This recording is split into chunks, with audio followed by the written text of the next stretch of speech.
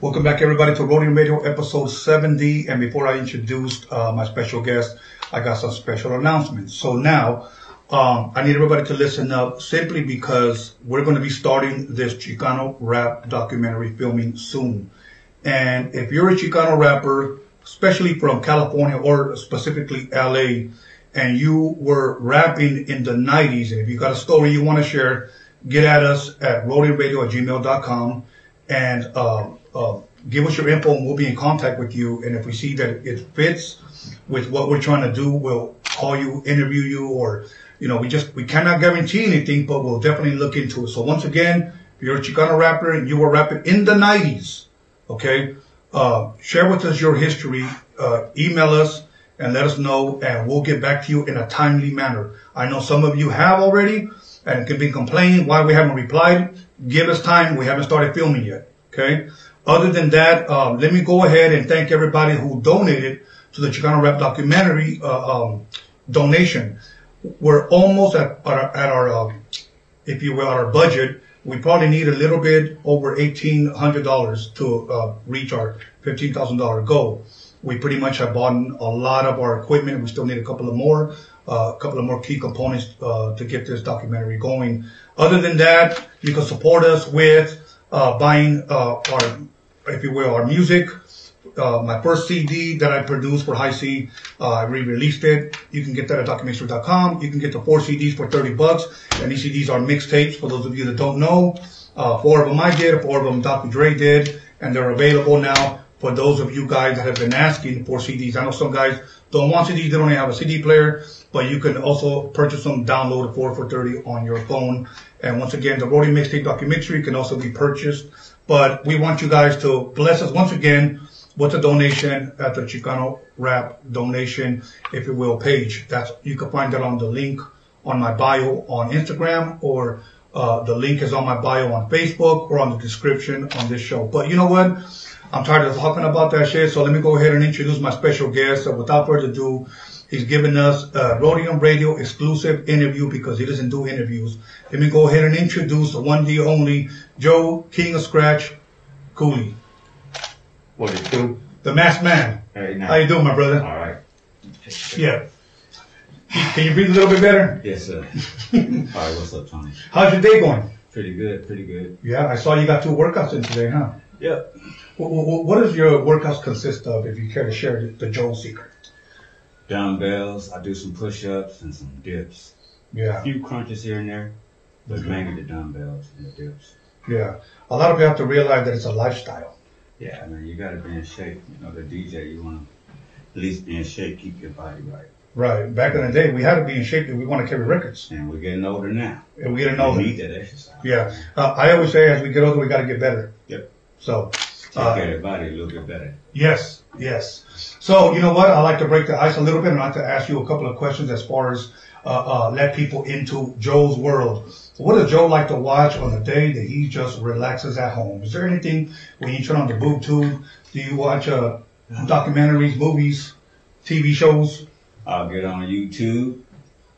More than likely, check out some music, bass guitars, musicians, every day. Every day. I'm studying bass guitars, the basics. That's my thing. So right. I'm kind of glued to that right now. I do keep up with a little bit of turntablism from the UK. Right. UK's over there is hot, so I watch a little bit of that too. So, but mainly the bass guitar stuff. Okay. Now, as far as the TV shows or something, first 48 hours live TV. I like that type of stuff. The real world. I don't mess with too much of that fixed. Right, right. You know what I like to do every once in a while, because I collect a lot of Blu-rays, I buy a lot of movies. Mm-hmm. I still buy hard copy stuff because I like to put it on every once in a while. Right. Now that I'm starting to get a little bit older, I'm starting to hate the wait time when the DVD's about to press play or whatever. But I watch Goodfellas. I like watching gangster shit. Right. So I like that, but I also like watching a lot of documentaries. There you go. Who are some of your possible best or bass players that you like to listen to? Victor Wooten. Okay. Marcus Miller, Stanley Clarke. That about summed me up. Yeah. Okay. I'm looking for some old school funk all the time too. Yeah, yeah. You know who was at the NAMM show Mark earlier? Adams. Okay. You know who was at the National earlier this year? Bootsy Collins. Man, I forgot to say Bootsy. That's my superhero of the funk. I mean, he teach me a lot about the funk. You know, that 4/4 count. Yeah. I did learn from listening to Bootsy on YouTube. Okay. Yes, sir. Yeah. YouTube now is like almost like college and shit. I mean, if you don't know anything, you could just like go on YouTube. How do you do this? Oh yeah, I do it all the time. You know, to work in my studio. Right. There's a lot I want to know about my software. So go on YouTube. They got all the tips right there for you. Right. Okay. Now, you know what? Joe, now, even though I've been knowing you for years, and we'll definitely get into how I met you and where I first saw you and everything, but for the people that may not know, where did Joe Cooley grow up at? Well, Los Angeles, then I moved to Compton in like 1980. Okay. So, you know, I was born in LA. Okay. Los Angeles. Then we moved to Compton in 1980, started DJing about 1983. Okay. And that's where it all began. Right Okay. there. Castlegate Street. Okay. Even though I think, and I say I think because I don't know, you might have started DJing before that, but we'll get to that when we talk about years, because I got some years that I'm going to throw at you. All right. So you lived in Compton. What school did you end up going to Compton? You go to junior high out there or high school out there? Went to Willowbrook Junior High before I moved to Compton. Okay. I lived in Eugene Village off El Segundo.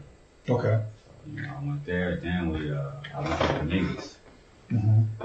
And back it up. I went to Centennial for 2 semesters. Really? Yeah, Centennial High School. Then I went to Dominguez. Okay. Mm-hmm. Okay. And then I know you, if I'm correct, you went to Compton High as well, didn't you? Nah. Okay. Okay. For some reason, I had thought of you earlier when we were talking. I heard you mention something like that. But now, growing up, did you play any instruments? Bass, but not a lot. You know, started young, put it down, got into the break dancing. Okay. You know what I'm saying? Then the DJing. Okay. And now, instruments. You played the bass as a kid. Who inspired you, or who motivated you, or who got you your first guitar?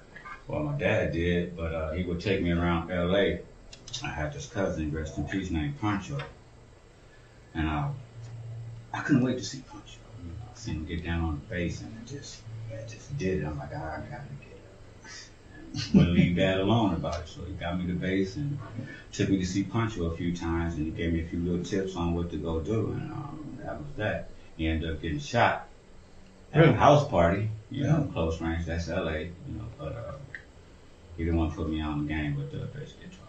Okay. And was this like a 4-string bit or 5? 4 strings. Can you get down on the 5 as well? Not as good. Okay. Yeah. I don't know what these fools are saying. Tell them what they're saying. The mics are fucked up. I don't know. Okay. Check. 1, 2. Can you hear me? Okay. Give me 1 second. Let me unplug this, Johnny. Turn it down real quick. Okay. Because sometimes. Go ahead. Let's try it now. Yo. Can you hear me? How was that? Is that better, people? Yeah. That sounds good to me. Okay. Let's go. Let's keep going with it. All right. But anyways, if you hear anything else, John, please let me know. Other than that, so is it really difficult from going to a 4-finger to a 5-finger bass? Well, it would be because the way you place your thumb, and you kind of get used to the 4 string, and your thumb gonna rest right on top of the E string or the pickup. But once you get that 5, it kind of, you know, you're gonna have to get used to it. Okay. Yeah. Okay. Because your muscle memory kind of on the 4. Oh. But as far as the notes and everything, it's gonna get easier on the 5 string. Uh-huh. Okay, and how long did you play bass before you pretty much gave it up for breakdancing? Oh man, me and my brother and them used to jam. Pops take us around LA. We doing all types of little gigs. Pops take us to the little garages, family. They drinking and, you know, so it kind of lasts till I can say about until I moved to Eugene Village. So I was in the 6th grade. Okay. Yeah. Okay. And that's when it kind of chilled down a little bit. That's when I got into the tumbling and flipping and type. Okay. Up rock. You know all I mean? that shit. Well, before that, it was just actually flipping off the mattresses and all that stuff. You know what? I saw a video that you posted. Shit, I'm trying to remember when on Instagram where you were still doing backflips. I can still bust one. For real? Oh yeah. That shit's dope, man. Still got one in me. That's dope. Now, now, let me ask you a goofy question. Did you have a breakdancing name? Nah. No. Nah, man. Nope. You know, because everybody knows guys like Crazy Legs, Right. Orko, and a bunch of other names. So. I was just Joe. Okay, and you didn't belong to no crew? No crew, nothing like that. But we had our little bandanas with the little Chinese, little red symbol. Yeah. Started getting my little spike bands and all that little stuff. Yeah. Had our board down on the ground and shit like that, man. It was going down. I had some windmills, okay? You know what I'm saying? Wasn't the best at it. I was better at flipping than breakdancing, honestly. Okay. Yeah, I was better at the gymnastics side. Okay, yeah. You know what? I tried breakdancing, but I realized that I was too damn tall, my legs were too damn long, and I was kicking boxes and everything all the time, bro. It wasn't that good. I was never that good. I tried popping. I think I was better at popping than I was at breakdancing, and that's because I had Boogaloo Shrimp, Turbo from Breaking, who didn't live too far from here, teach me how to pop, so I thought it was pretty good. But you know what? I've always been blessed because I've always been taught by the best. I was taught popping by Turbo, which we know him as Boogaloo Shrimp, Michael Chambers. Right. And I was taught DJing by none other than Joe Cooley. Appreciate you. So now, I'm going to share a little something on how I first met you. Okay. This is some of the fun stuff. All right. Okay. I graduated 6th grade. I'm 11 years old. Okay. My brother is DJing at a club in Long Beach called Grand Central Station. Okay. On the east side of Long Beach. And, he tells me, if you graduate, because I was fucking up in school, I will take you to the club. This was the 18 and over club. So I'm thinking, how are you going to get me in? But he said, don't worry about it. I was always kind of tall, so I'll sneak you in type of deal. I graduated, and I remember that day I wore a blue 3-piece polyester suit that my mom bought me from Kmart. Right. I used to part my hair in the middle, but that day she combed it to the side, so she thought I looked a lot cuter. So I was like, cool. And I graduated. She moosed you. Yeah, she moosed me, yeah. So what happened was I told my brother, okay, I graduated. And then he goes like, and it was Friday. He's like, okay, get dressed. And I said, I am. So I went in my damn graduation suit. Oh, man. 11 years old. And he goes, wait right here because I'm going to go open up the back door. He goes in there and plays music. They had just opened up the club. And he was playing Ray Parker Jr. Still in the Groove. Okay. Yes. So now, I'm in there 11 years old. At that moment, I knew that I wanted to be a DJ because I saw the way he controlled the crowd with the music. Keep in mind, people that are listening, there was no hip hop at the time, So and then I want to say, and I'm basing it on this record, Joe. I see a guy wearing all black walking in to the DJ booth a couple of years later. And I want to say it was 81 or 82. This is why I differ with you on those years. Because I looked up, you went up there and you told my brother, hey man, would you let me spin? And my brother said, well, I'll let you give me a break. I'm going to go take a piss and I'll be back. Whatever. So he tells me, Tony, whatever he wants, give it to him. What years did you say? 81, 82. Okay, now here's why I bring those years up. Because you turned around and you looked at me and you said, you got Let's Work? And I said, yeah. He said, I want 2 of them. Now, we had 12 inches. These were the promo copies. All right, now here I go. Okay. You sure this wasn't 83? Okay, I'm going to tell you why. Because I remember Let's Work was new. Right on. Now, some people say that Let's Work, and believe me, I looked at multiple sources, came out in 1981. Some people say it came out in 1982. Okay. So, let's just say 82, I was 14 years old when I met you. If it was 83, then I was 15. But I was still a young buck at 10th grade. Because the reason why I said 83, because I was still in high school, 80, 81, 83. Okay. I dropped out in 82. I didn't start DJing until I dropped out of high school. Okay, so let's go with 83. 83. Okay. So I'm there, and I see you, and I'm going to be 100 with you. That's pretty much where my life has changed. When I saw you turn down the music, it's the truth, brother. And you started scratching Let's Work. I pressed. You know what part you used to love? Remember, you used to put the needle right at the end of the record? Work it, work, Oh, yeah. work, Oh, yeah. work, all that shit. And I remember I was just like zoned, like, and you were just going back and forth, like, so that what right there was my first experience meeting Joe Cooley, and I got to see him get off the whole fucking night, you know. So that was amazing, and from that point on, I kept telling my brother, invite him back, invite him back, invite him back. Yep. Because when you think about it, I've never seen anything like that, you know. Yeah. So now let's back up a little bit, Mm-hmm. and so you drop out of high school, you start DJing. Mm-hmm. Who can you share with the public what was it? Who was it that you saw? What was it that encouraged you, inspired you to start DJing? What made you pick up the turntables? All right. You would hear somebody car go down the street and you hear this tape.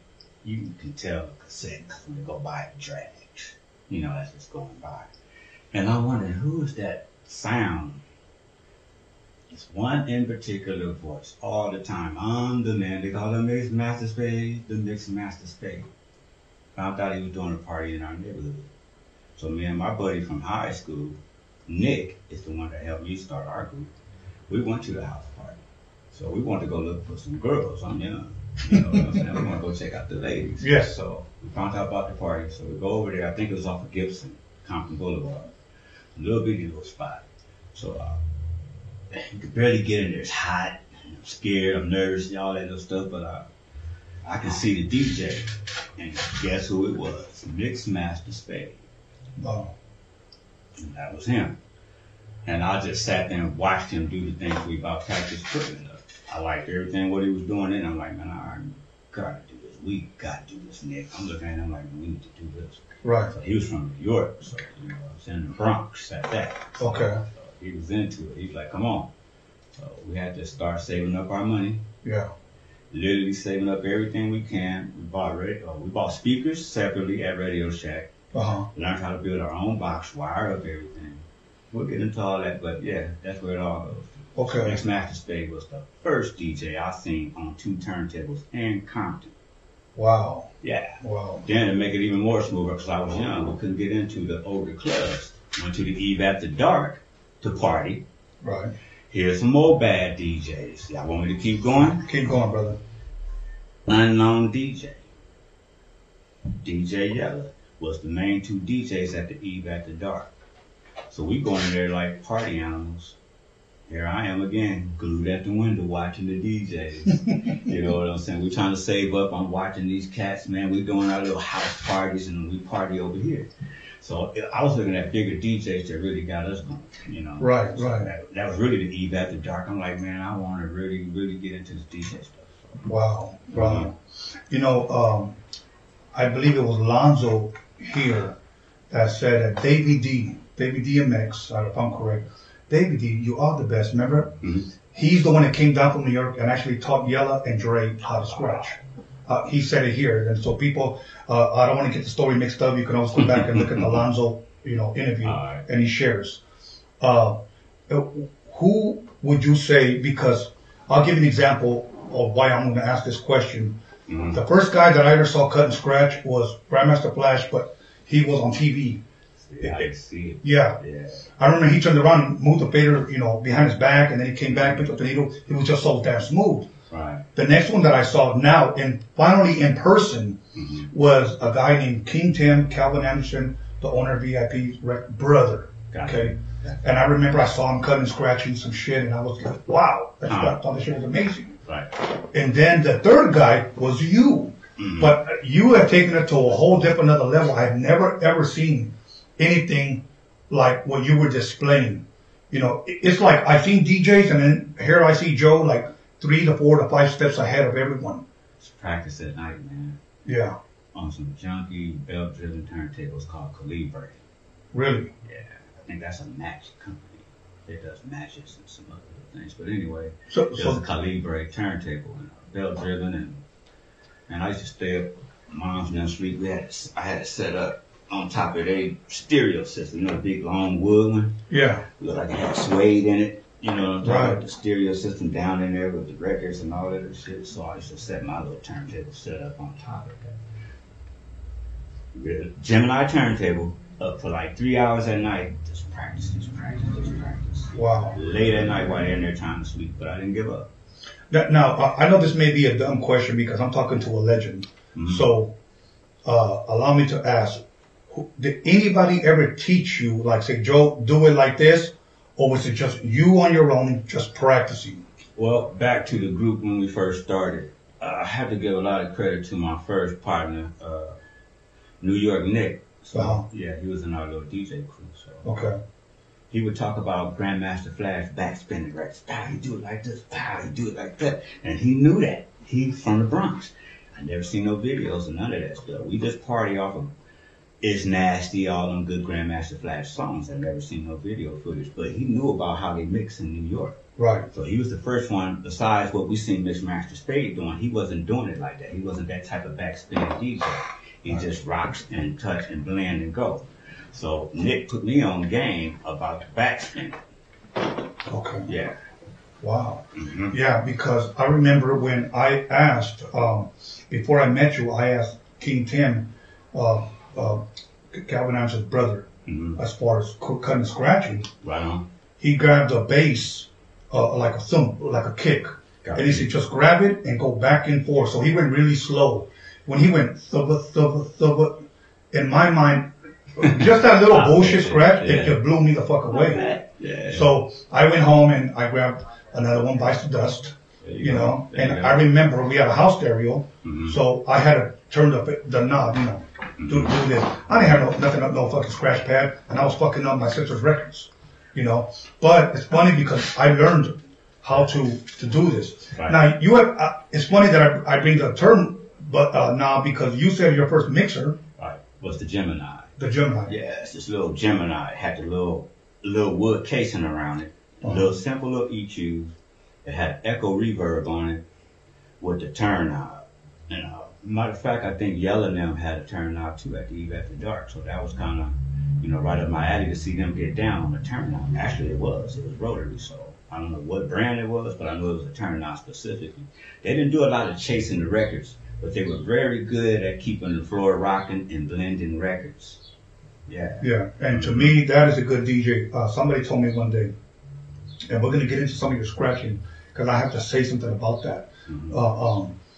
As long as you can rock a party, you're a fucking dope-ass DJ. Because today we have a lot of DJs that just scratch, but cannot rock a fucking party. See, they thought that was about, that's all I did was just scratch. That's all he did. Is he just a scratch DJ? No, we started with the house party. It started with the house party, and I've seen you rock clubs. Yeah, I've seen you break records. Appreciate that. I mean, records that I didn't even know were out there, and then you would just start cutting and scratching. I'm like, what the fuck was that? And then you would tell me, oh, it's so-and-so, it's this record, you know. But, like, for an example, I didn't know Gordy's Groove. Right on. You know, you know, and when I saw you, man. Exactly. Yeah. Believe me, man, I used to buy all your shit.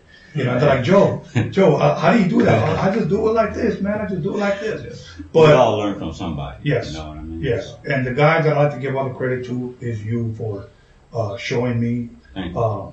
You know. Time, man. Now, Tony. Yes, sir. You want to go to break and try to fix the mics, because people are saying that the mics are all jacked up. But I'm hearing it good on my end. You're hearing it good? Okay, check this out, everybody. We're going to go ahead and go to break. I was just right into a good conversation, and if the mics are fucked up, then we're going to go ahead and go to break. As a matter of fact, we'll take a short break. We're going to try to get this situated and get back. Okay, so we'll be back. So other than that, make sure you call somebody, text somebody, slap shit out somebody, let them know that Joe Cooley, the King Scratch, is in the motherfucking building, and we'll be back.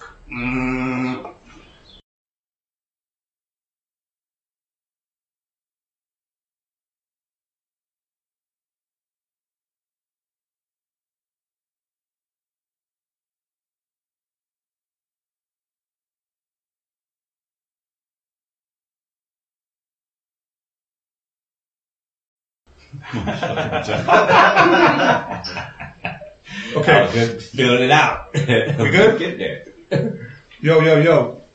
Testing. Mic checker. What is it saying? Same thing? Ding ding dong, ding ding ding ding.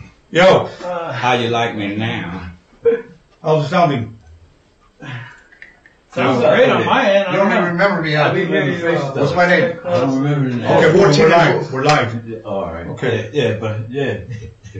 You good? No good. I mean, fuck. I don't know. Okay, fuck it. We're just gonna keep going. Okay. Keep going. All right. Anyways, so we're back. Everybody, sorry about this shit. It's never happened before. Some of you saying we're good. Okay, then it probably was a turntable. So, Alright. anyway, sorry about that, Joe. I ain't fucking up my interview, man. Yes. All right, check this See you out. in your own parking lot, buddy. Yes. Now, I'm gonna share something with you that I think separated you Mhm. from all the other DJs, and it was this. Do you remember Request Line? Remember Rockmaster Scott? Oh yeah. Remember they called and he goes, yo man, we want to hear some scratching from Rockmaster Scott, whatever. Mhm. And he started cutting scratching. Mhm. Okay. One thing that I learned from that record that it was possible for a DJ to cut and scratch and to have people still dancing. Right on. Okay. And there are people Right. today that people just stop to watch them cut and scratch and others Right. flick their fingers. Mhm. You would play a song and cut and scratch, but you were left-handed. Yeah. You would cut and scratch, and I remember looking at you, and it actually looked like almost like if you were playing a guitar. Mhm. That's what it looked like to me. And you were cutting and scratching, and I remember one time I got off the DJ booth, I went around the corner, and I was looking at you cutting it up, and I saw everybody still dancing and grooving as if the scratching was still part of the record. I kind of scratch with a rhythm, you know what I mean? So I guess that's their groove too. We all bounce, and I put that scratch in there to match. You know, I wasn't trying to outdo the music with my scratch, and I take it in another direction. Right. I want to ride along with the groove with the scratch. Still today too. Okay. There's some badass scratchers out there, but a lot of them just don't get into the music side. You know, they're not Right. really listening to the music. They're just into the technique and shit. It's all over the place. What is that? Some crystal meth type of scratching or something? All the motherfuckers sounds like I'm just playing, but no, man, I was into the groove. Right. Still today though, you gotta ride that funk. Right. You know, I scratch in the key of funk. Let's get to it.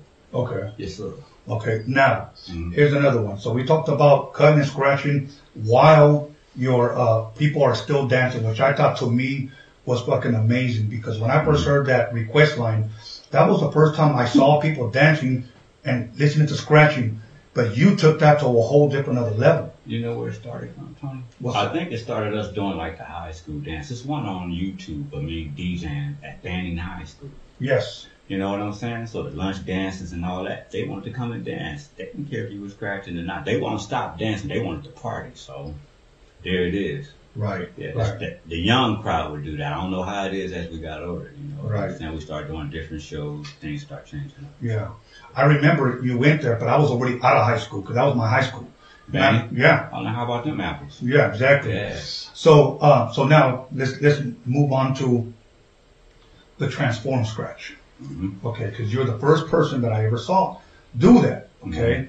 Now keep in mind, every single time that I saw you, Joe, I'm home practicing, thinking I caught up, and then I see you the next week, Mhm. and it's almost like this is a whole new, different Joe. Mhm. And after like the third time of trying to do that, I just gave up. I'm like, I'm not So gonna it's, yeah. pass this guy. I kept staying up late at night, man, to my chest shirt. Going up on the back away from the turntable, you get a little pop in my chest. I was on them damn things, man, day and night, man, just trying to scratch. I don't know. I was just going through something, trying to get over some pain and shit. So it kind of helped me out, just scratching my way through something. Yeah, yeah, My baby brother, you know, type of shit. So, right. yeah. Now let me ask you this. I know you said you practiced a lot, and maybe I may have a different opinion about what I'm about to ask you. Do you think that you were a natural DJ, or do you think you just eventually got good? Because if you ask me, I just think that this was your gift, this was your talent, Yeah. and all somebody had to do was point you in the right direction, and you know. It became natural. I didn't have to work too hard. I just liked to practice. Then I adapted real fast to it. I guess I didn't know how fast.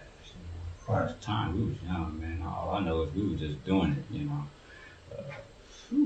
Me and my little DJ crew. And then it broke up, and I kept going. And next thing you know, I'm over there on Mayo Street. I'm trying to do that. We was in the street life a little bit, hustling. We Right. sell dope. We did all that. I had to stop and get back on track. We were still doing the DJing at the same time too, but DJing was the passion. I didn't want to go to prison.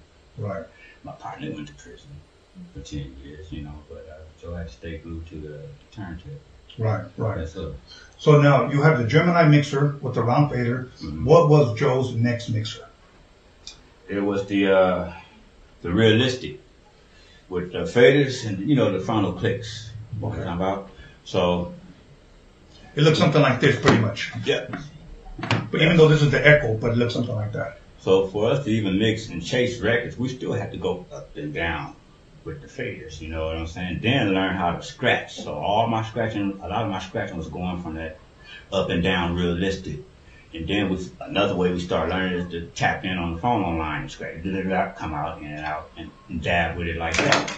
Yeah. Yeah. Yeah. So, Because that was another thing, again, and how my mind was blown by your scales were, because I would see you all the time, up and down, up and down. Yeah, And I didn't learn it that way. I learned from the knob and then the fader. fader. And see, Okay. that was my weak point, the crossfader for a long time. Even though once I started transforming, we was talking about that a second ago, but yeah, I didn't learn while I was transforming.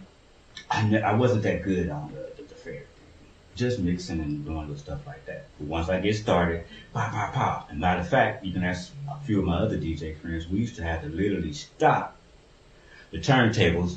My boy Kit Kat, or either my boy DJ Domino, we might be at the cave in Hardtime. I mixed backwards. So therefore, we had to take the turntable left, hook it to the right, hook it to the left, so the fader go the other way. So now I'm in reverse. And that's what really changed my scratch. Wow. Mm-hmm. Wow. And while we switching, the nigga on the microphone beatbox, and we over there trying to hurry up and swap the shit out. And then got to do it again so the next DJ can go back regular. Wow. That became a headache. So what happened to Joe? I had to stop being backwards and go back the regular way. Learn the regular way for the first time. Wow. Wow. And that's when the click button came in. Now, but the click button at the time on the realistic was it sideways? Yeah. Okay. Yeah. It was sideways. It's a little funnel line. We just go in and out. Tap, line, funnel, tap. Yeah. That's amazing. And Mhm. I found, because my first mixer was a realistic, but with a fader. Right. Okay. Right. And the phono line button, I found out that it cut faster, but it hurt your damn fingers because you had a, Mm-hmm. But now, so I'm there at Grand Central Station. You're there, and I remember I saw you. We were practicing before we opened the doors, Mm-hmm. and I remember you were just, you were never a show off, at least in my eyes. No, You were just doing your thing, That's me. and I saw you. Dude, I was like, what the fuck is that? Because it sounded like, I remember I told my brother, I'm going to go to the restroom. And when I heard that, I came right back and I was like, what the hell was that? And then I saw you with the little phone line button because you had the Newmark at the time. Right on. So Right. you're going back and forth like this, and I'm like, and then you sped it up. And I was like, holy shit. Mm-hmm. But you were, I don't know if there was anybody faster than you on that one, because a lot of the records, Joe, a lot of the records that we did was that upbeat electro funk type of shit like Planet Rock. Right. And you were transforming on time to a lot All of that that shit. type of stuff. I don't know. Our tempo back then was kind of fast, Yeah. We were just going up off of Rick James and all that type of stuff. But then once Planet Rock hit the scene, that did it. You know what Yes. I mean? I'm at the Eve at the Dark sucking up tempo. And Yeah. then go to the mom and pop stores listening to what they play in the clubs. Then we go right over to Long Beach Boulevard where the old Compton swap meet. It wasn't even there yet. And then go across the street, it's a little store, and buy records right there. Okay. Wow. Mhm. Now, and I'm sure you were the DJ that bought two of everything. Oh, yeah. Okay. Yeah. Every true DJ bought two of everything. Mhm. Even if they wanted to get another record, no, I gotta buy these two, But now let me ask you this. How did you hear, Joe, about the Transform scratch? I believe. Fucking, what this motherfucking Philly ass, that's Jazzy Jeff, man. I think when Fresh Prince was saying, make it church. I don't know what it was, he transforming or flashing. I don't know. I thought that was transforming. You know Okay. what I mean? But I can't really just pinpoint. He said, Smith like, transform. You know what I'm saying? So Okay. once I heard the word transform, I'm trying to see what's going on. So I invented my way of doing it too then. Okay. Yeah, with the click button. Just, Because I've never seen anybody do it like you. And I'm sure if other DJs see this, Mhm. oh no, Tony, he didn't come. I didn't say he came up with he came up with his own style of Right. transforming. Transforming. I I can't remember who. I may have seen actually transform, and I went home and said, I'm gonna go do that. You know, with the click button. Right. Yeah, Right. other than myself. Now, when I saw you do it, again, back then DJs had styles, and you didn't bite somebody else's fucking style. Okay. Today, the sad part is, and we'll get into it a little bit later, where a lot of the DJs sound the same. They're doing the same old scratches and everything. Right. But people would say that's Joe Cooley style, that's M-Walk style, Style, that's right. Tony G Tony style. G. All of us had, you even had a style. Yes. You know? Nobody, we learned from each other, but we wasn't going to get up there and just do the same. We'll just catch this. Right. You know, no. Right. Now, let's get a little bit into the KD Mixmaster thing. How did you get involved in that? How did you become a KD Mixmaster? Oh boy, I think they had something going on at the Olympic Auditorium. You know, and I think Tony G was there that day. They had a big ass concert. I think LL, there was a lot of shit. And they was auditioning. Okay. They're saying it's gonna have some auditions for the Mix Masters, and I think that's where I tried out. And Greg Mack was there too as well. So. And Tony seen me, I'm like, can I get up and mix? Blah blah blah. Something went down, and right there on the spot, Tony's like, they got a new Mix Master right here. Right there, right there. Right there. Wow. And matter of fact, yeah, it was Curtis Blow was there, AJ, part of his group, and shit got ugly. Motherfuckers started gangbanging in the rolling 60s and shit. Somebody's neck got fucked up. Niggas jumped all off the stage, threw somebody out, and niggas, it got all fucked up. But that's the same day I got on the turntables. Really? At the Olympic Auditorium. If people only knew what really went on in the fucking 80s, man. Man, it was tough, man. Yeah. It was super tough. When I would DJ house parties, what I would do is that if I wanted to, if I knew some shit was getting thick and it was about to jump off, I'd bump that motherfucking song real loud so that the cops could come. You know? Yeah. So I got stories, man. Even like in Long Beach at the Grand Central Station. Don't think I wasn't nervous coming in there from my neighborhood, cause it was some cats came there, didn't give a fuck who I was. And they came there, took his shirt off. What's up, cuz? Talking about a motherfucker look like Bobby Buff cuz or somebody. no, They like, he the DJ, he cool. He like, oh, you're a buggy. So he got some girls and started partying and shit. But man, them cats were insane. Insane Crip. Yeah, man, that's what Insane it Crip. was, man. Yeah. That wasn't a joke, man. I remember I was DJing it, and then this one guy's looking at me, this brother, and he keeps looking at me, and I just finally looked at him again, and he was like, "What the fuck you looking at?" Yeah. And I'm like, "Shit, man." He's like, "I'm already just trying to cut and scratch." Yeah, man, You know? it was tough out there like that, man. It is true. It is true. So now, I remember I had talked to you, and again, this is years ago, and I said, "Joe, I want to be a KD Mixmaster." And I'm going to tell you why I wanted to be. Because not only did I want to be a part of a dope crew and be on the radio, but I wanted that jacket that everybody had. The black one? Yes, because everybody knew that you got that jacket with KD Mixmaster. And to me, I really, really wanted one of those. And then you told me, well, you got to try out. Yeah. You know, you got to try out. And I was like, okay, cool. Well, can you find out? Yeah. You know, well, I'll find out for you. And then nothing ever happened. And we'll talk later on about who got in it later on. And How did you end up doing it? no. Well, here's what happened. I never became a KD Mixmaster. I will say this, Joe. Right on. I truly do believe that I was good enough to be Could there. have. Yeah. Because there were some, and I won't mention their names. We went on, and there was still other ones that's why I'm like, you should have been there too. Exactly. There were some of the guys that, and I'm not mentioning names because these are my homies, Right. that were KD Mixmaster, of course, after you, Right on. and they would come to my house and practice. Mm-hmm. And let me tell you something, they couldn't hang with me. And they knew. Yeah. But, you know, it just never happened. You know, You really wanted to be a mix master, don't get the jacket. yes. And not only that, get the airtime. You know Yes. what I mean? It wasn't about us making money and all that. We was excited for people just to hear us on the radio. That meant a lot. It meant a You lot, know what yeah. I'm saying? Yeah. Tonight, Joe Cooley on the what? My mama, everybody was happy in Compton. Right, You know what I'm saying? Right. They seen when it all started. right. Right there. I mean, and think about this. Back then, we didn't have social media. We didn't have YouTube. We didn't have, Facebook, whatever, Instagram. But I'll tell you what was dope, that if you were not there, you missed out. You missed out. Yeah, you got to see it. Yeah. Yeah. So believe me, every time Joe was somewhere, I was there, and I was thankful to be a part of that beginning, especially at Grand Central Station. and then you were the first guy that I ever saw with cases on turntables. Mhm. You know, today everybody has cases, but I'm watching it from the birth. Right. You know, from one of the best. Mhm. And now, let's get into the new music seminar. Okay, how did you first hear of the new music seminar? Greg Mack. Okay, Yeah, you know, so we automatically, we on the K-Day team, so it's like, hey, Joe, you know, they heard, you know, one of the tapes, they're interested, want to know if you want to come out there and go to the seminar in New York, blah, blah, blah. I sent them a tape. I'm like, yeah, I'm cool with that. Next thing I know, you going, they like you. really? Yeah, so I'm like, what? My heart jumped. I'm like, shit, they want me to go to New York and battle. He's like, yeah, man, you know, so it ended up happening.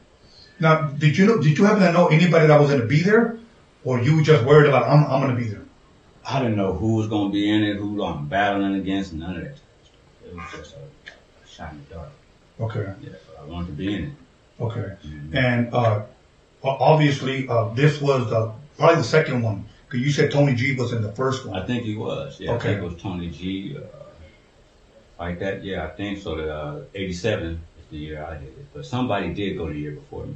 Okay, and back then the winner got a championship belt. Yeah, and see, people didn't. It's not the new stuff. The seminar is different from the DMC stuff now, so a lot of people don't know that. Right. No, they don't know that because I talked to a lot of DJs that battled it at the DMC, and then I'll say, well, what about the new music seminar? Yeah. Some of them never even heard of it. Yeah, what the fuck is that? You know? Yes, Yeah. exactly. And I think, sad to say that, okay, well, before we get to what happened, Mhm. how many people, Joe, did you have to either, how did it work? Did you have to battle people to climb the ropes, or the judges saw you? Okay, you're gonna go on next? All right, what they had was preliminaries. Okay, So everybody had to go in there and demonstrate who they are, give them a little demo. So and we all there, Cut Master DC, everybody. So I get in there and do my little thing, then they get to complaining, oh, he was in the click button, blah, blah, blah.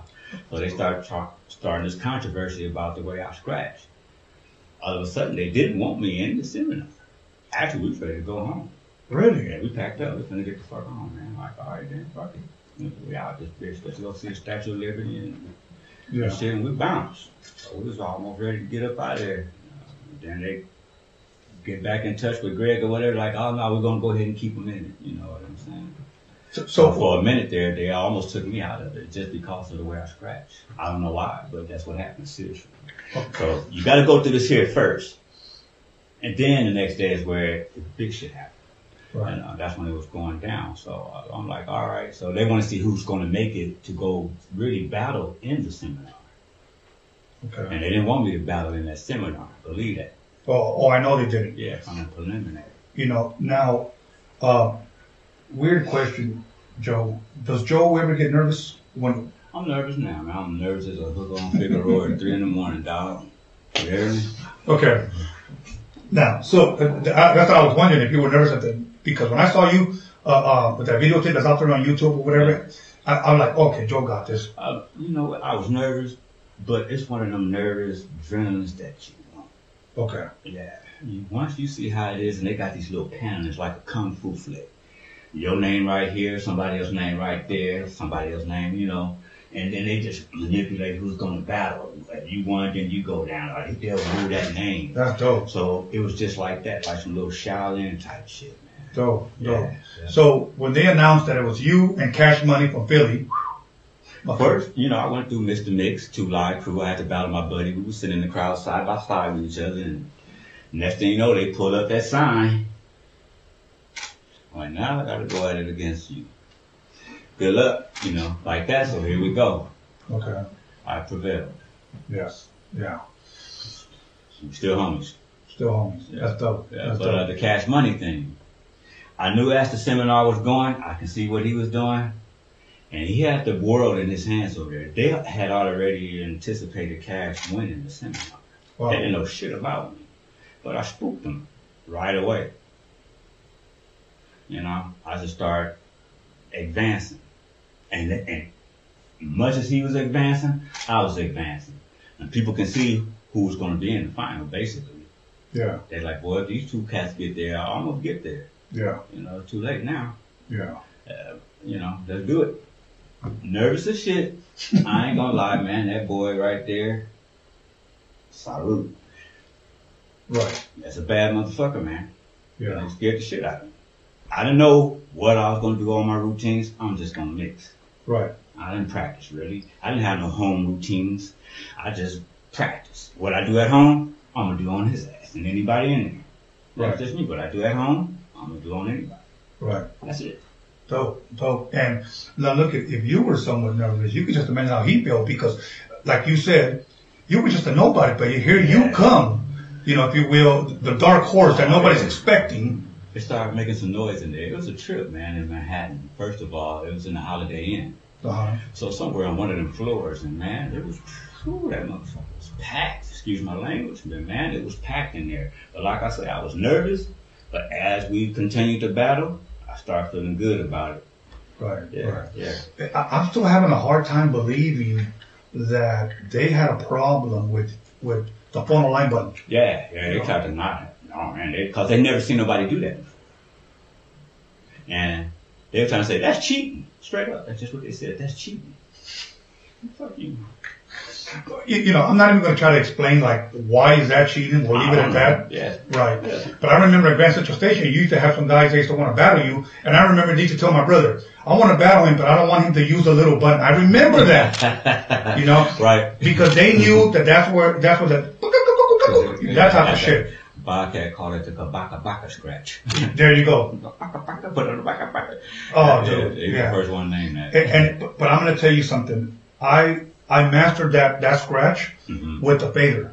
Right. And see, I did. It took a long time for me, and still I don't do it like that. Okay. Yeah, us a lot of DJs are a lot better on the crossfader than Joe. Okay. Let's put that out there right now. Okay. But I did learn some new things too with the fader. Now they see that. You know what I'm saying? Right. My crafts is different. Yeah. Crepe scratch or whatever you want to call it. You know. Yeah. I do it my way. I love to take something that somebody done or created, but take it and do it Joe way. I don't want to sound like nobody. I don't want to do the flair because there's so many DJs doing the flair right now. Right. I know. I can't do it. I know. And that's why I know some people say, oh, your style is old. But you know Let what? it be. Yeah. Let it fucking be, man. And I say the same thing about myself. I'm not going to do what everybody's doing. I can't. You know, I won't feel good about that when I seen 30 million people on Instagram doing the same damn thing. the same scratching. You got girls doing that shit now. We're going to get into that part after our And I don't next knock break. them. Right. Yeah. Right. But we do have to admit that technology has made it easier for anybody to do it. Oh yeah, man. You know, because let's be real. Other than maybe Spinderella from Salt and Pepper, Oh yeah. you know, Oh, yeah. did we know any girl DJs back then? I did. Okay. Lady Q from Uncle Jam's Army, Snake Puppy's sister. Okay. I seen her mix this one time at the sports arena. hmm First time I seen the girl get down in L.A. Okay. And guess what she was mixing? It's time. Okay. Guess how she did it? I still remember it. She was going at it. It's time. She had the cue going. Doom, everybody tripping. Time. She got it going. Boom, boom. Then another time. And then a little. Then she literally pulled the record all the way to the side. Put the fader all the way to the side. It is. That's when I seen the first. I was like, man, that's a bad chick. Yeah. Lady Q. She literally, it is time to let that shit go. That's the first girl I seen do it. Dope. Oh, it's time. Lady Q. Dope. Los Angeles. Los Angeles. Yeah. Now, but we didn't have that many to choose from back in the day. No, we didn't. You know. It might have been some more around, but we didn't see them. You know, Right. Uncle Jam's had a big ass crew of folks. Yeah. You know what I'm saying? And shout out to Uncle Jam's, Roger Clayton, Bobcat, everybody over there, Kit Kat, the whole Cat crew. I got some more shit I want to say too real fast. Shout out to Nice of the Turntables. You heard me? I never forget you when I was that young. What we talking about when we first started? That's the baddest group I ever heard too. Nice of the Turntables. And you know Straight out what? of Carson. Yeah, Carson. I went to high school with them. Now how about them apples? Yeah. You know, it's funny when, quick story, I saw two guys, and one of the guys, his name was Gerard. Mhm. Okay. And I remember him and his buddy had white jackets, and they were walking around high school, Nights of the Turntables. It's pretty boy. Yeah. And I remember, I didn't know, But I know they had a vinyl record out at the time of this record. Yeah. Okay. And I remember I walked up to him and I said this. Again, I don't know shit, but I said, "How did you guys make it big?" Here's what I understood by big. Here's my interpretation. Yeah. You guys have a record out there. Yep. You guys are successful DJs. You guys got nice jackets. Yeah, there was another big crew, but they didn't get the exposure like in LA like Uncle Jams. You know what I'm saying? But back this way, oh man, it was going down with the Nights. You couldn't tell Carson or nobody like that. Right. Know?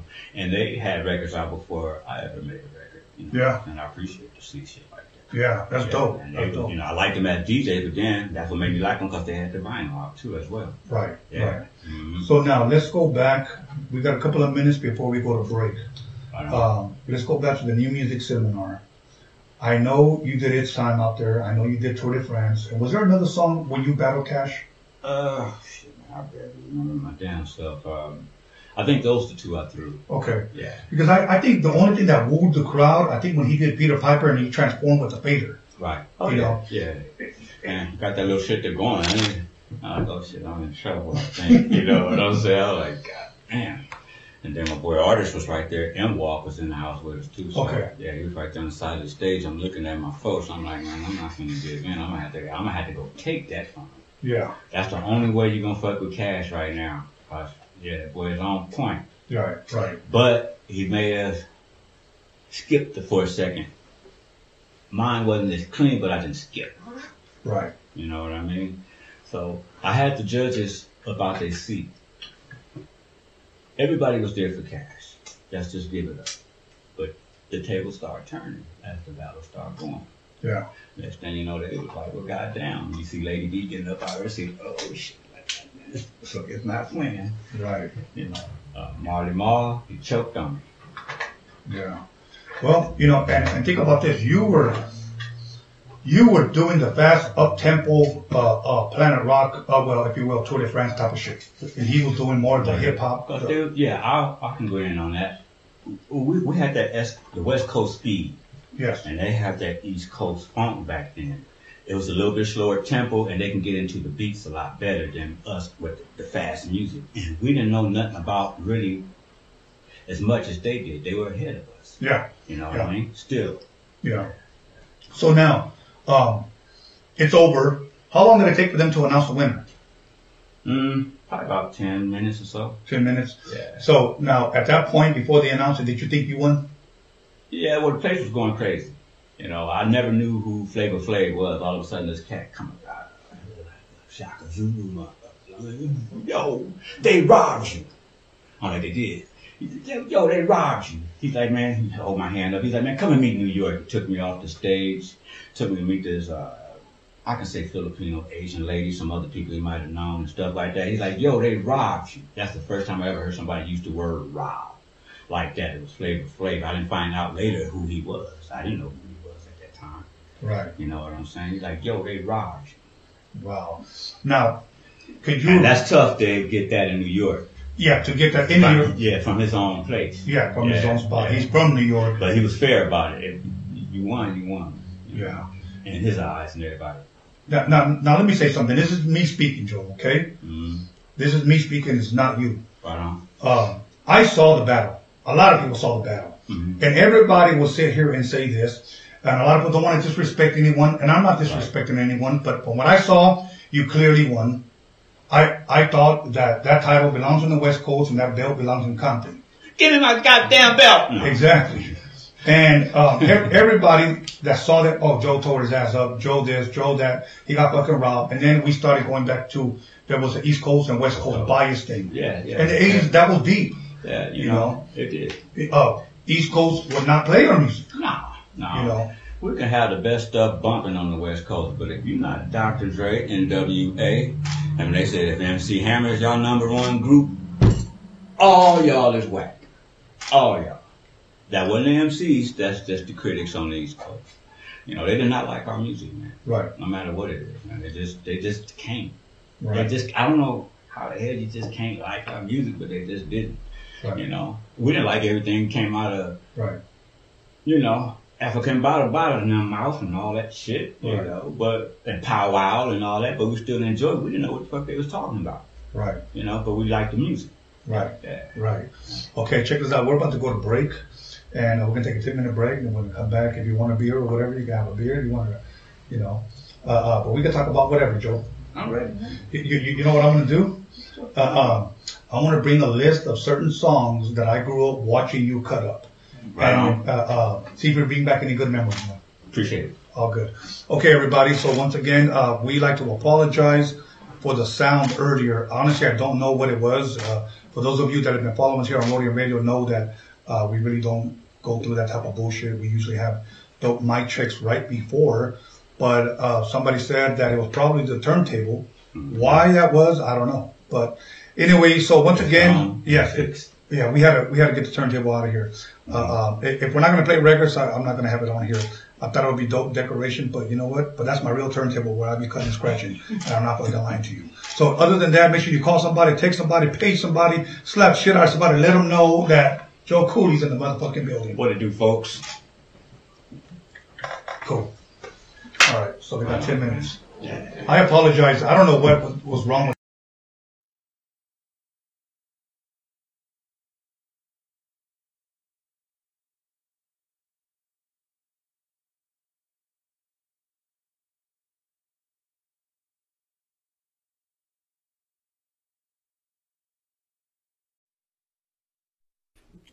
Yo, everybody, welcome back to Rodeo Radio, episode 70. And I know you guys can hear us during the breaks, and that's why we were talking shit on purpose. But we never experienced this type of bullshit, so I want to apologize to you guys, and also apologize to my boy Joe for this shit happening. Man. You know, but what we found out that for some reason our cameras have mics, and why those cameras mics were on, we don't know. So hopefully it stopped. If you guys can, give us some feedback on the live chat. Check 1, 2. Yeah, let my boy know. Y'all hear some echo? So, let us know. What's everything up, good? What's up? Yes, sir. Okay, so here's what we're going to do. Mm-hmm. Okay, Joe. Let's get into some of the records that I grew up watching you cut and scratch, and maybe you can help me out. And it kind of sucks because this whole sound thing kind of put me in a little funk, so I'm trying to snap out of it. That's all good, dog. Okay. Mm-hmm. I remember back in the day, and The Beat Goes On by Orbit. That was one of my favorite songs to watch you cut and scratch. I'm going to give you a couple of more. Okay. And if you got any good memories, you know, share them. All right. And then remember Body Talk by The Deal. Oh, yeah. Oh, yeah. Man, I think I started mixing Body Talk in Compton on Mayo Street. For some reason, that was just a fun song to mix. People dance to it. I have fun mixing. It works. Yes. Yeah. Yes. And just the little break things that we would find out of those type of grooves, the oohs, you know, and then scratch it, you know what I'm saying? Midnight Star, Electricity. That was another one. You had to mix that. Right. Know? And keeping up with Uncle Jam's Army because they were advanced in the records. You know, they had the DJ pool, everything. So they had a lot of more material. And I got a chance to go over there to their stores and get some vinyls too, though, to help my career out too at that time. I seen Bobcat in there one day. He didn't know who I was, that Joe Cooley. He in there having him a good time. I walk in there, I had a shirt on, say King of Scratch. That name came from DJ Domino. For sure, Gardena. Okay. You know what I'm saying? And I'm at the booth. And Bobcat behind the counter, he read my shirt.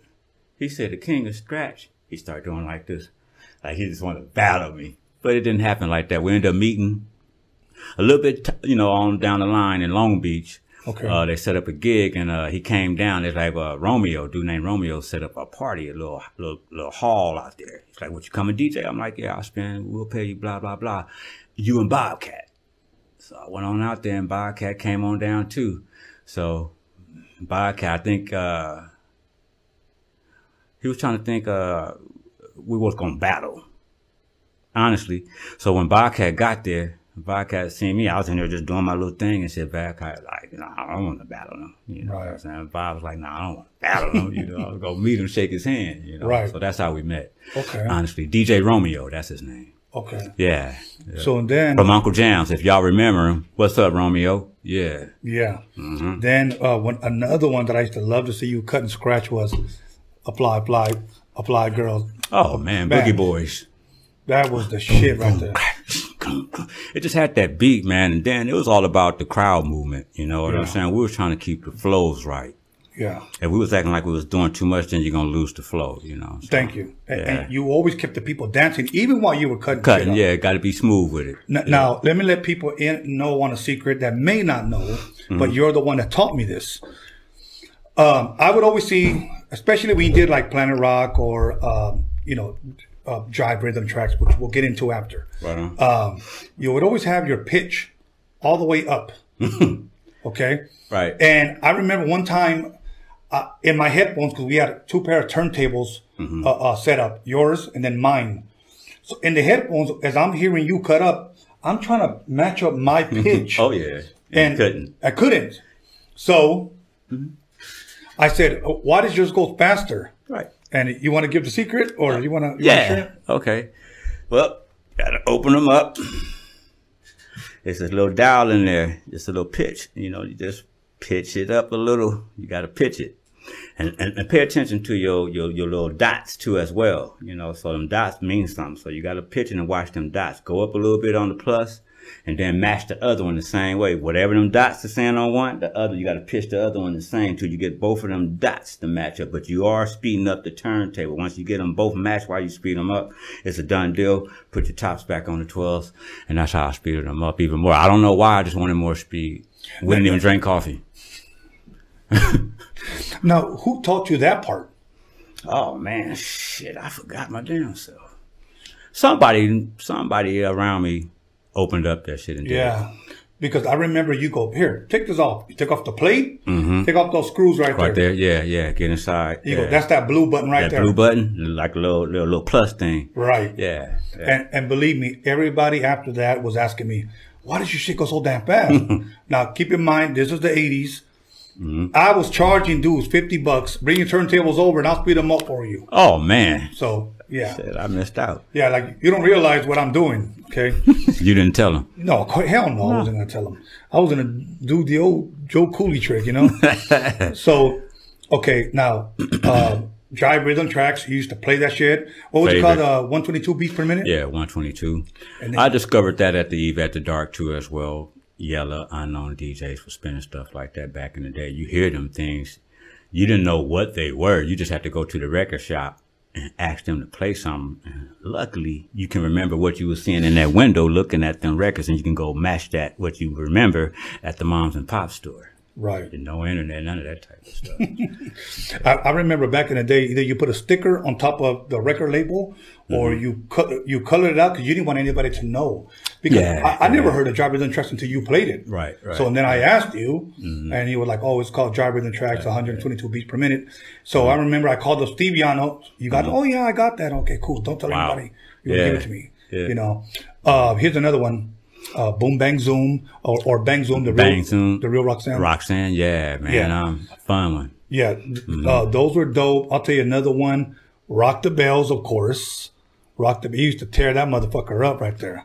I'm gonna have to agree, but I had my good moments. I'm gonna agree with Biz Markie on this one.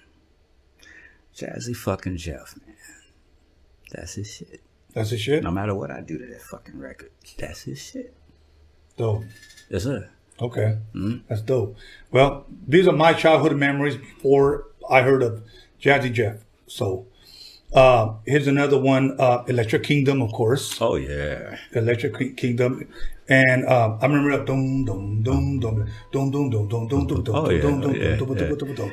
Now, I mean, again, you're making music off of records, you know, so Making our own little beat bounce, you know, in between. right. Yeah. Then let me give you another one. Of course, Kraftwerk. Now let's talk about that for a minute.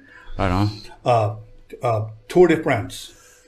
What a lot of people don't know, Joe, and I know you shared this with me because you had an extra one and you gave it to me, and then I found another one that Steve Yano gave to me use. This was Tour de France, and it was the red label. Right. The red label with the silver? No, it was just completely red, and then there was the other one that was silver. All right. Okay, All right. I think these were like the imports because Oh, okay. I still got my copy. yes, Yeah. Because- all silver. yes, Yeah. Yeah. because the red labels you had to play on 45. Okay. And believe me, I still have a video of me cutting scratch toward the branch Okay. with the red labels. All right. And if you remember, on the other side, at the very end, you play it, and it just starts off with the beat. Right. You know, and when I saw you go up and down crossfader, I've never seen anybody do that. No doubt. You know. Yeah. I think it's that little breathing the air part. I just messed around, you know, to get the, and then just the pause, you know what I'm saying? Then I think Uncle Jams was dabbing in it too. One record I wouldn't touch because of Uncle Jams. I don't know if it was Bobcat or Egypt. I believe Bobcat. Survival. Okay. Grandmaster Flash, you know what I'm saying? That was one I wouldn't really touch because, Right. yeah. You know, when I saw you, you know, going back and forth, where you cut the music completely off, and it was just the breathing. Yeah. And manipulate just them parts of the record. Yes. On 45 speed too at that. On 45 speed, Yeah. with the faders all the way up. Yeah, I don't know Okay. why, but that's just me. Well, Yeah. I took that shit and I ran with it because I loved it. I used to like to scratch faster than I did slower, but Me too. I like that fast shit. And then I saw you do it, which back then, I don't know what we call it now because they have names for scratches. To me, it was just, you were dope, he could scratch. Right. I think the only name that I knew back then was the transform. That was it. But when you started doing the clap, clap, We just called them claps. They didn't have no other name. I don't know what they call it now. I mean, to me, they still claps. claps, that's Yeah, it. yeah, I don't know what they call it. And because when I first heard Grandmaster Flash, it was just like it was real simple, Right. But you were like, Yeah, and our beats was fast. yes, it was like you brought rhythm to it, like you just totally changed it up. It's like taking a sample and not just looping it, but you're flipping it, Flipping it, and that's yeah. what you did with scratches. Yep. Take that and make it sound like something else. Put something in and throw them off a little bit. Now, people may be saying Tony's talking too much, but I don't give a shit. And I'm gonna tell you No, why. man, keep talking. I Because don't it's talk a been lot. years since we have actually sat down and Man, chopped it up. Hell yeah. You know. No, I want you to talk. Don't Yeah. stop. So, and of course, now here's a DJ question. If you had to choose one between Clear and It's Time to cut up in a battle, and you only had one, which one would you take?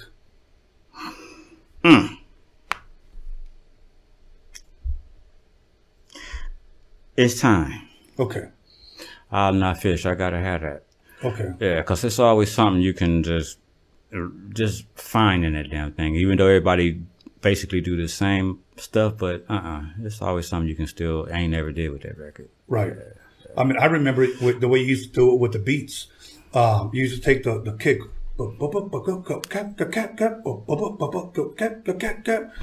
And I was just like, okay, he's just not scratching. You know, There you go. It's just not the it's that you're fucking with. It was everything. Try to get in after the time, then get that little boom, boom, cat. That little boom cat, and then mix it up in between the other record, you know what I'm saying, and throw people off. Mix master tricks and stuff, you know. Mixed master shit, I bro. bent the record back, but I think the first one, that was Tony G that bent the record back with the brrrr. But it's like Congos, he had a style that couldn't nobody fuck with. Yes. Boy, Tony bad, G, man, get Well, the fuck out of here. Let me say this, and with all fairness, because I talked to Tony G, and he knows how I feel about his fucking skills, bro. Out of this world. And I did a little commercial, maybe about a little trailer for Instagram about a year ago, where I mentioned Grandmaster Flash was the first guy that I ever saw scratch. But to me, Joe and Tony, in my opinion, were the best to ever do it. Appreciate that, man. And you know, still to this day, you know, and not to take anything away from DJs today, No, you know, but this was This my was- era. Yeah, exactly. It wasn't like it is now. And I remember one time, now I'm going to do a little bit of bragging. I met up with a DJ guy from Long Beach. And he goes, man, we got to get a battle together, blah, blah, blah. He goes, you bring your guy and I'll bring my guy. The first person I thought was you. Again, I'm a teenager. And then he says, who's your guy? And I said, and let me tell you something. And I meant this when I said it. Right on. We're talking about in the 80s. I said, this guy is the best in the world. That's exactly what I told him. Hey, man, come on. And he you was got me like- smiling, man. I'm blessed. God damn you. He said, the best in the world. The best in the world. Wow. So now, I go see you at a show. Okay, and it's almost like if I fucking prophesied it or something. I go see you at a show. You get on the turntables and you're fucking at Rock the Bell. Get bell. And fucking General Jeff goes up on stage. Right on. And here's what he says. Y'all ready to see the best DJ in the world? Jeff. Exactly. They put all that pressure on me, man. Exactly the way he said They it. didn't know that, but they was putting pressure on me. God damn it, I want to see the baddest rappers too. Y'all better get y'all ass out there and fuck some shit up. Yes, Yeah. yes. Now, one thing about your style was that if people do not know, you were left-handed. Right. Even though you scratched, Right. with both hands, because you were the fastest motherfucker that I've ever seen. Mm-hmm. But when you would scratch, it just looked so dominate. damn smooth, bro. That's just that late night practicing, man. You go over a certain one scratch. Same thing with the bass guitar. You'll go over a riff, do it a million times. You'll be able to do it in the dark. You're going to do it to it's something simple, but you're going to go over that simple thing, keep on repeatedly till you get what you hear. I will say something with my mouth. I got to go learn how to do that. If I hear it, I want to do it. You know what? I know I can do it because that's what I'm saying. It. That's me. That's the way I think. I say things that I want to go do. Yeah. That's awesome. And because my son, when he would see me scratch or when he would see old videos, he would say, how did you come up with that? And what you just said just confirmed what I always thought. If you can hear it here, Yeah. you can put it here. Yeah. It starts right up here. I get that concept. I'm like, I'll talk it out. I'll make the sound. And next thing you know, I'm like, that signal is coming. It might be days later. I let it go. But then when it's time, it pops out. It pops out. Yeah. Then you just go to work on it. Yeah. And see, and that's to tell people, I used that to tell people, they're like, okay, if I taught you or Joe taught you or Tony G taught you, we can teach you the basics. Right. But ultimately, you have to hear it here. Yeah. If you don't hear it here, then it's just, you're just pretty much. you're going to be at that wall forever. Yeah. Yeah. So, Planet Rock, of course, that's one of them. Big time. Oh my God, dude. I'm quite sure it's still some junk in there we ain't touched. I know. Or just haven't did it a different way. You know. I remember still hearing. I saw Essays and Blacks at the club, and they're over here dancing real fast at Planet Rock. Mm-hmm. You got the instrumental going, and you're like, and I'm like, fuck. I was And they like, still partying. still partying, man. Back then they would party to your scratch. Yes. Now they don't really do that no more. No. It's all about. Well, I'll leave. They just want to see some big performing us, everybody in front of the stage. I don't know. It's just not the same. Right. My whole thing is, can you rock a party? And I saw that growing up with you. So now, let's talk about the transition from the 80s, early 90s to now. We don't have, no longer have to carry records. We have Serato. Did you adapt to that pretty quickly? No, I still haven't. I still don't like it. Okay. I wish, but it has its good, and I just like vinyl, man. Right. I wish everybody knew music was out on vinyl. Right. You know what I mean? And Yeah. y'all couldn't put out no records. It should be illegal unless y'all shit came out on vinyl. Put that shit on vinyl. Right. So the DJs can really put our hands on it. Now, everybody hitting buttons. I got that shit too, but I don't like hitting the buttons. I'm still backspinning. I don't know why. I'm still chasing the record, man. All that shit's right there. Cues, everybody got all their tricks set up. I still don't fuck with that shit. And I haven't learned the softwares to do it. They right there and I don't want to.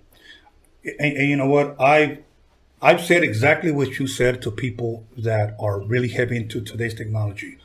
I get it that technology is good and It's good. you know we can advance with it. It's a curse too. Yeah, you know, but at the same time, when you see a guy, boom, Yeah, boom, yeah. boom, boom, Just touch the record and that shit's right back at the beginning. I'm like, huh? So they done mastered that shit, just touching the button, and that's just a half a spin or some shit. Right. What, 2 bars, 4 bars, and y'all niggas is that fucking lazy you can't spin the fucking record? You assholes. Fuck all y'all.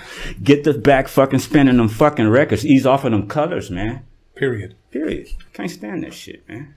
Well, I'm glad that at least you're being honest, Joe, because all you know what? motherfuckers, man, all that shit get on my fucking nerves. Hey, bro, I feel the same fucking way, but Fuck every that time shit. I voice my opinion, you're They just get hating, mad, bro. No, well, fuck it. Let them feel that way. I just don't like it. You know, I know. I can do some parties, set it up nice, but when people known to see you do certain things, they pay to come and see you do that shit again. Yes. They don't want to see you up there fucking with no buttons, man. Thank you. Y'all got to learn that shit. They don't want to see Joe up there fucking with no buttons. Period. Because I would not want to go, especially seeing a guy that I consider my mentor going up there. Bing, Bing, bing, yeah. Time. Man, it's good though. You know, Yeah. I'm not gonna be bitter about it. You know, it's a new thing now. It is a new thing. Yeah. Shit. You know what? Do you still have any of your old school mixtapes? Boy, no. Only some shit that people have sent me on CD Okay. of us live on K-Day. Oh, But me, far as me making my own mixtapes, nah.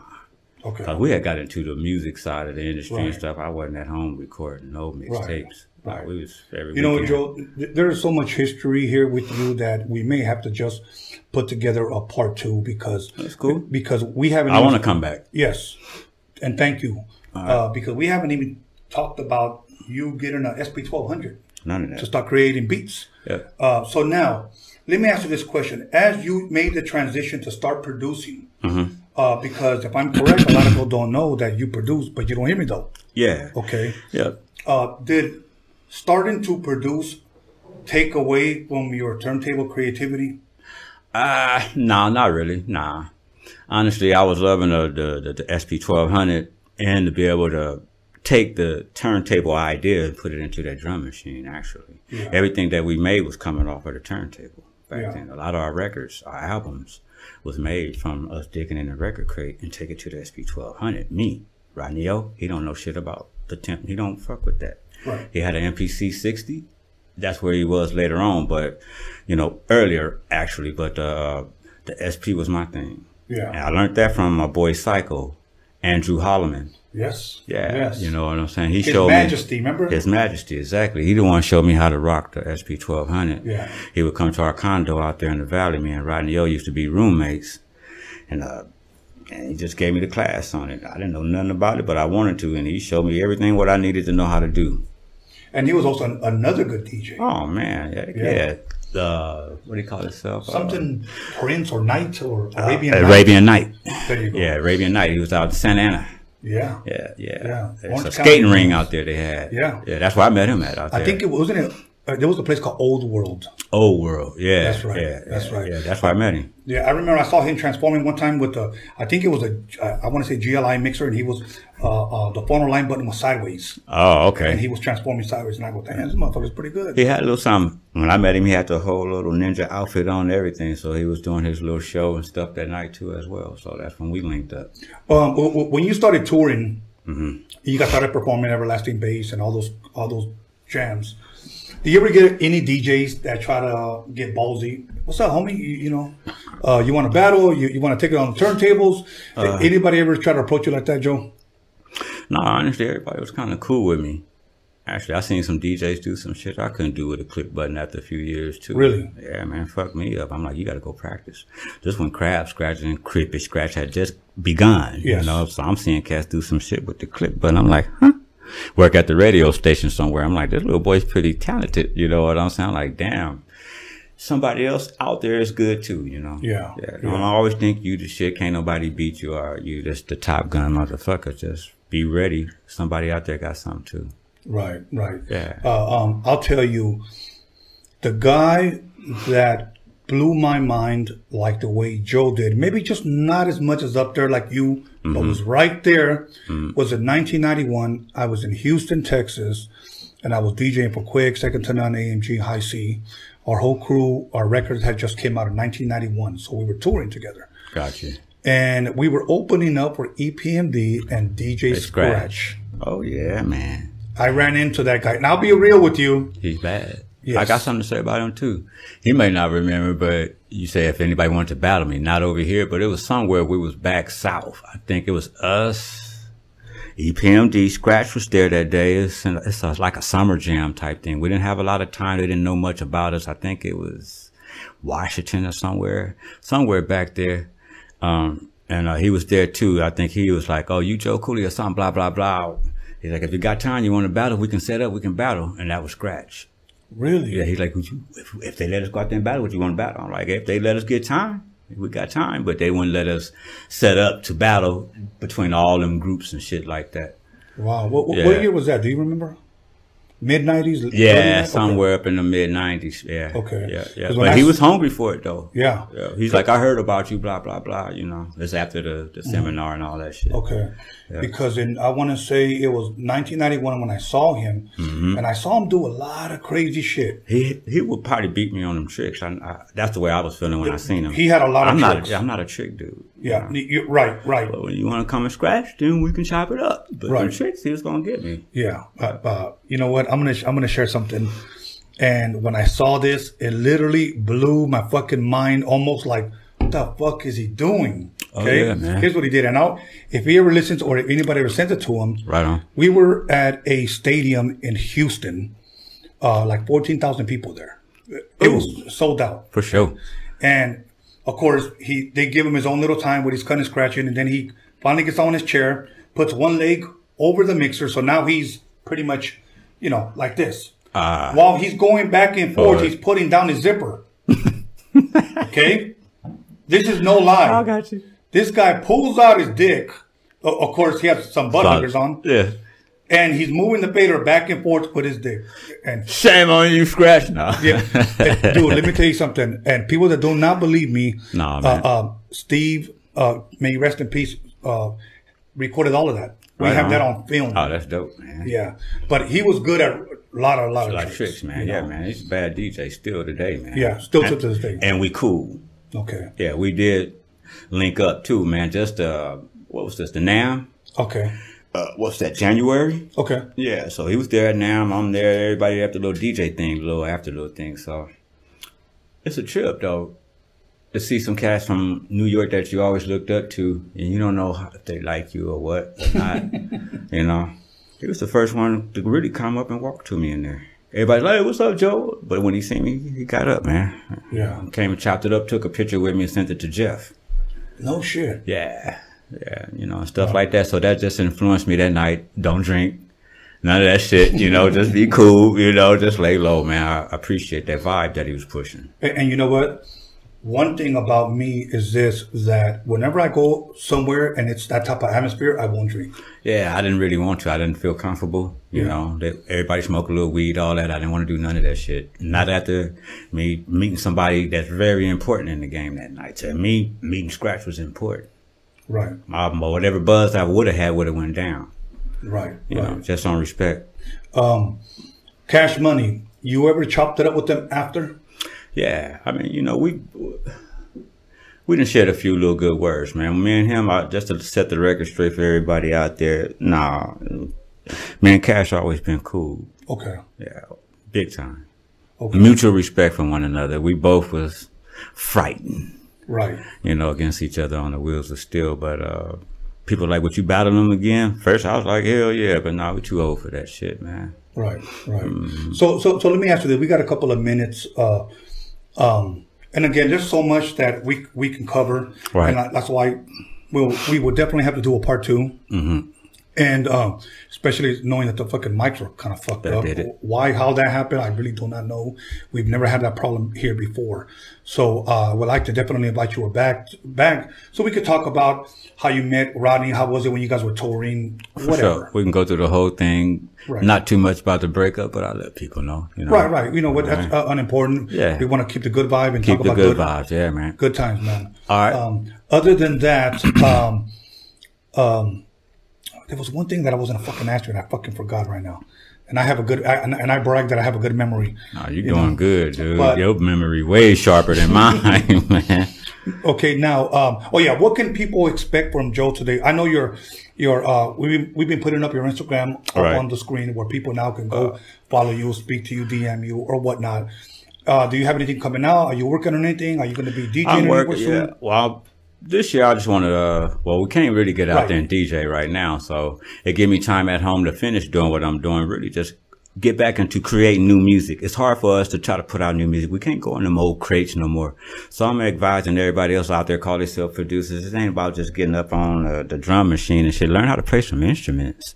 So that's why I'm at home playing my bass, Right. sticking with that type of stuff. Build new music around that type of thing like that. Okay. Now, have I done anything? Yes. I'm working with one of my buddies right now named Frosty Mac. Okay. And he's an R&B singer, but he do rap too. 1 year older than me, but he sound good. He got some hell ass vocals. He used to sing at the store. I'm wondering every day I go get me a beer and this cat outside singing. I told him, like, man, you ought to just come by my spot, dude. I got a little bitty studio thing. We kept on talking about it. Then he's like, I'm gonna come up. We're gonna hook up. So he finally came through and I plugged the mic up. And it was the first one to record him and actually let him hear himself on CD. That fucked him up. Cause he's just coming home from prison, been locked up super since the 80s. Wow. But got a lot of fucking talent. He got God in his life. I don't know, you know, you gotta have God. Yeah, absolutely. Yeah. So that's what did it. Awesome, man. Yeah. Awesome. Shout out, one more again though. Shout out to my boys on the East Coast from the Bronx, Percy P, Diamond D. You know, that was some stuff I did do a little bit of project with my boy Ray Swift. Right. So stuff like that. Okay. Oh yeah, man. And again, I have to announce that we didn't even get into all the cutting and scratching that you did on Everlasting Bass, on Supercuts. I mean, let me just touch on Supercuts. Through the whole song, when you did that motherfucker was hard, bro. That shit was hard, man. And every Sailor Studio, man. Yes, look, let me tell you something. Every DJ, when they heard those cuts on those records, got a boner, homie. It was an eargasm, homie. That's what it was. Yeah, yeah. So appreciate that. But that's what you gave us, man. Like you made my teenage years like. I always say the 80s was the best for me. Me too. You know, was the best for me. And too. Of course, you were a huge part of that. And, you know, I got to see the master at work, man. So, but we're not done as far as, we still got to talk about your whole music career. You traveling, you producing, cutting on record. How did you meet Rodney? How did you meet Jeff? All that. I want to talk about all that stuff. Man. So we'll definitely be back. So now it's the time. If we want to give any more shout outs, you can, and we're going to say goodbye. Shout out to all the fans, everybody keeping up with us. I love you. You feel me? All good. So listen, everybody, once again, I just want to thank this man for blessing me with so many dope years, for so many dope memories, because I don't know what kind of childhood I would have had if I would have never have met this man, because he was a huge part of my entire DJ career. All my mixtapes, my cutting and scratching. This guy to me was my mentor. And I had the opportunity of meeting him at a young age. So I just want to say thank you. You're welcome. And I want to say that as far as DJs is concerned, here in the West Coast, if they were to ever, Joe, to make a statue of a DJ, it has to be you. I wish it would be. Okay? All right. I'm just being real with you. Appreciate that one. Yeah. And I don't see anybody disagreeing. Right on. So I can't wait to do another session with you. Most definitely. Thank you for accepting my invitation. So other than that, everybody, let me go ahead and give a shout out. And once again, you can go to the website DrMixer.com and buy the High Seat first album that I produced.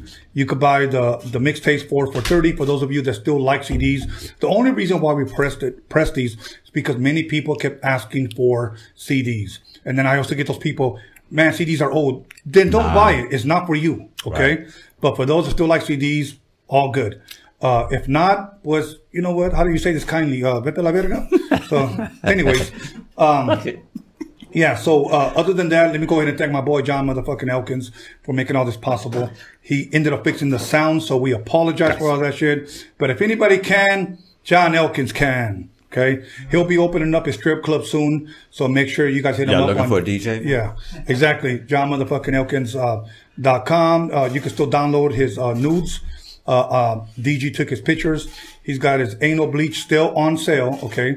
Believe me, if your shit is brown and you want it pink, that's the man.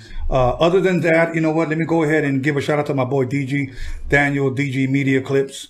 And let me go ahead and give a shout out to my brother, Spice Smuggler. He's still selling refurbished dick pumps. So if you guys, during this quarantine, you guys want to give a little Yankee to your wanky, hit him up, Spice Smuggler.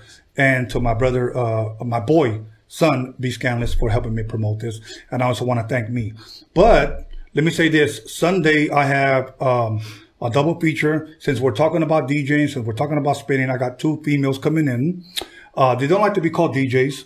they like to be called soul spinners, and I'll tell you why. That's dope. Because all they do is play soul music. Oh yeah. So it's something different for you guys. All right. And I believe it's something that started here in LA, and I want to shine a little bit of light on that. That's gonna be nice. Yeah, so tomorrow I'll post that up. So other than that, go to the Chicano Rap documentary donation. We need just a little bit over $1,500, and believe me, we're gonna start filming soon. If you're a Chicano and you were rapping in the 90s from here in LA, okay, because we're going to be covering different cities, get at me at rodeonradio@gmail.com, and I would like to hear your story, and we'll get back to you in a timely manner. Give us time, okay? When I say time, it doesn't mean a couple of hours or the next day. Give us a little bit of time and we'll get back to you. Other than that, we're going to go have a couple of shots, going to have a couple of beers, smoke a joint, un toque, and we're out of here, pal. So, see you guys Sunday. Tony Vision. Joe Cooley.